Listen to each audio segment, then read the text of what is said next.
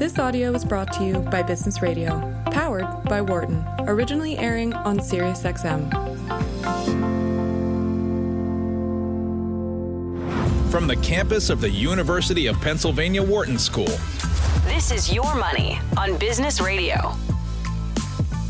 Hello and welcome. You're listening to Your Money, SiriusXM's Channel 132, Business Radio, powered by the Wharton School. Kent Smethers, professor here at the Wharton School in Philadelphia, and we are live every Tuesday from 5 to 6 p.m. Eastern. And really the purpose of this show is simply to help you make better decisions with your money. You can call and ask me anything what to do with your money, so you know the drill. Now's the time, live on Tuesday. So grab the phone, give me a call here at 1-844-WHARTON, just like the school name, WHARTON. That's 1-844-942-7866. And you can also connect with me by going to my website, kentonmoney.com. I have a list of financial advisors there. I've pre-screened. Remember, we always want only fee only, and I also agree with my approach to low-cost passive index investing. And I know I've promised for probably a good 6 months I was redoing the website, and that is in progress. The new website has been launched, but I'll be adding more articles and more advisors. Big, massive backlog there, but I will get to that very soon. With that, let me introduce my first guest, Marty Davidoff. He's the National Managing Partner in the Tax Controversy Practice of Prager and Metis CPAs, and also a member of the Prager Metis International group. Welcome to the show, Marty. Great to be here. And so you've certainly written a lot of articles on IRS representation and CPA Magazine, lots of other outlets recognize accounting today as one of the 100 most influential people in accounting. So let's talk about taxes and some. First, your firm, in your practice, the tax controversy practice, you must be hit with a lot of common tax problems. So what are some of the issues that you often deal with? Well, we often deal with people who owe money to the IRS collections, people who are being audited by the Internal Revenue Service, people seeking penalty abatement, and a hodgepodge of state issues all over the place. And Prager Metis, we're not just doing tax controversy. Prager Metis is a top 50 CPA firm, full-service accounting firm. I'm just the head of the tax controversy board. We have about 20 people who all we do is tax controversy. Yeah, a lot of people don't understand how the tax system works. And in particular, my spouse was former special prosecutor for the U.S. Treasury and enforcing tax cases. And basically, you have a tax court. They basically, IRS sends you a bill and says, you owe us this, and you can go to tax court and kind of try to appeal. The things are very kind of reverse there. So I imagine you do a lot of representation in tax court as well. Well, we do some, but the IRS, fortunately, does have a lot of administrative appeal levels. Yeah. So when you're being audited, you can speak to the manager of the auditor. Yeah. You then have the ability, and in most cases, to go to the Office of Appeals. Yeah. And even if they send you what is called a notice of deficiency, where you have to file a tax court petition, it's relatively simple. And at that point, they then, even if you haven't gotten appeals already, they'll allow you to go sit with an appeals officer for a very informal conversation. Yeah. So it really is. There really are a lot of steps, and very, very few people end up having to fight their cases in tax court. It's only if you've ignored a lot of notices that ends up happening. Yeah, and in fact, it was kind of funny that the most people, most of her cases also were settled out of tax court. The few that went were typically lawyers who thought they could beat the system. So let's talk about cases where people haven't filed in some time. Maybe they forgot or just thought they could get away with it. What are some steps that they should be following here? Well, thank you for asking that. What I find is that people often end up in that situation because there's been a change of circumstances. Yeah. They were an employee for years, and then they opened their own business, and they didn't realize they had to pay estimated taxes. So the first step when you are in the situation where you haven't filed for several years is to seek some tax advice. And at least at a minimum, going forward, if somebody came to me today and says, I haven't filed, from 2005, the first thing I would say is, well, make sure you're paying your estimates for 2020. Sure. Make sure that you're either having withholding on your pay that's sufficient or you're paying your estimates. And now, since 19 hasn't gone by the filing deadline, let's file the 19 return. So let's start from the very beginning if you haven't filed. And then you can consider other options for the back years.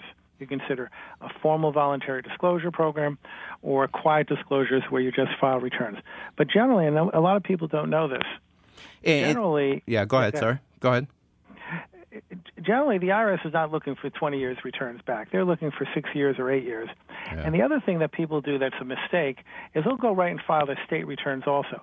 And a lot of the states, including Pennsylvania, New Jersey, New York, have voluntary disclosure programs where if you go to them beforehand, you may only have to file 3 years returns. And they're very generous programs, and people should look at those very carefully before they, do anything else. Yeah. I mean, it also, the penalties and so forth are often very discretionary, and so, going self-disclosing often is very helpful in that. So let's talk about jail. I mean, you don't hear that happening often. You hear about if worst case scenario, wages being confiscated, things like that. But there could be jail involved. There could be jail. Usually jail is for people or criminal prosecutions and tax are for people who file false tax returns. Yeah. They're omitting a lot of their income. They're making up deductions. But there have been some people that I've known who've gone to prison for non-filing. But let's put the numbers. You have over 300 million people in this country.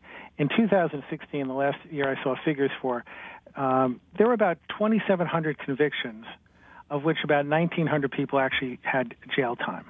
Right. So it's not a huge number. It certainly happens, but it's not a huge number. Yeah. It's usually there's other methods of extracting out taxes that they certainly want to pursue first. So suppose that you can't even pay your taxes. What are some options there? Well, you have lots of options. The IRS will look at your necessary expenses. You do a budget with them and say, listen, I can't pay my taxes. I have to pay my housing, my this, my that. And if those numbers are reasonable being in accordance with IRS guidelines, they could put the case into what is called currently not collectible. After 10 years, if it's in currently not collectible, in most cases, the tax goes away. They in effect, stop collecting it, and they no longer can. You can do an offer and compromise. You can get into installment agreements. You have lots of, so long as you're current, all of these options are available. But here's the mistake some people make. They say, I'm going to pay that 2017 tax bill, but I'm not going to pay 2020. You got to pay 2020 first, and then deal with 17 either in one of these possibilities of uncollectible, installment agreement, offer and compromise, and all of those things. Yeah. But you've got to keep current first. Yeah. And so we've been even hearing about, revocation, the confiscation of passports, things like that. Explain what's kind of going on there. Well, if you owe more than $53,000 or more, the IRS will issue, and you've had a long time to deal with the IRS. They've issued you a notice of a federal tax lien. They've issued a notice of intent to levy and your right to hearing, and you've ignored them all that time, and you haven't put forth any effort to say, well, I'd like to get into an installment agreement. They will issue a notice, a certification to the State Department saying, do not renew this person's passport. Yeah. And essentially, the State Department will not renew it, and in some cases, they may revoke it. Mm-hmm. If you need extra pages on the thing, they're going to look at it, see you're on the list. Now, what's not happening is if you show up at the airport and you have a passport, they're not going to have a no-fly list for you. And you will get adequate, and you have an opportunity to get that certification reversed by merely saying, look, here's my financial data, here's my plan to resolve my tax liability. In that case, they will then reverse that certification. Yeah. And so, go ahead. Does that answer your question? Yeah. And so then also, people getting these random calls from, private collection agencies, often, spoofing with numbers 911 and things like that. I mean, explain private collection and all the nuances around that. Sure, I'd be glad to do that. First of all, if somebody calls and says, go get a credit card from the local drugstore and read me the numbers off of it, for sure. Or that the police are about to arrest you. People don't get arrested for owing money. Right. And if you are going to get arrested, it's going to be for tax crimes, and they're going to show up at 6 a.m. And they're not going to call you first. Right. For sure. Right. But the in looking at all of this, you basically have to, the private collection, there are 4 private collection agencies that the IRS has authorized to collect money from you. Mm-hmm. Now, these collection agencies have no power. If you never answer the phone and never talk to them, there's nothing they can do to you. But they will call, they will ask you to send money. You will get a letter from both the IRS and the private collection agency before they will call you. So if you haven't gotten the letters, it's likely a scam. And they have no power. They're not going to arrest you. They can't do anything. The most they can do is they say, can I get you into an installment agreement?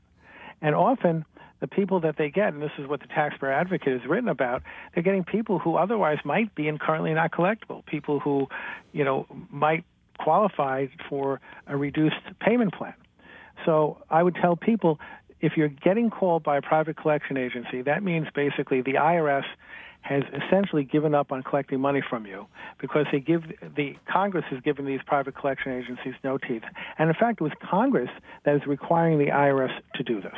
Yeah, and it's certainly there's potentially some efficiencies there. It can also be very scary. So I will admit the next question, I don't know where it came from. I'm wondering if my producer put this one down. I filed a false tax return. I'm going through a divorce. My spouse is threatening to expose me. Well, very specific question here. Very specific question. And by the way, I see that question a lot. All right, I see that question a lot. And what happens is, you now have a problem. First of all, if the judges get wind of it in the civil courts, they have a requirement to refer to the IRS. So this is when, if you file false returns and you think you're going to be called on it, going to the voluntary disclosure program is one way to avoid criminal prosecution, particularly if it's big numbers. So if it's big numbers, you're talking hundreds of thousands of dollars of unreported income, go see a tax attorney, start talking about this because you have an issue and you need to deal with it fairly quickly. Excellent. Marty, fantastic job. Thanks so much for coming on the show. For more guest interviews, check out our Wharton Business Radio Highlights podcast on iTunes and Google Play.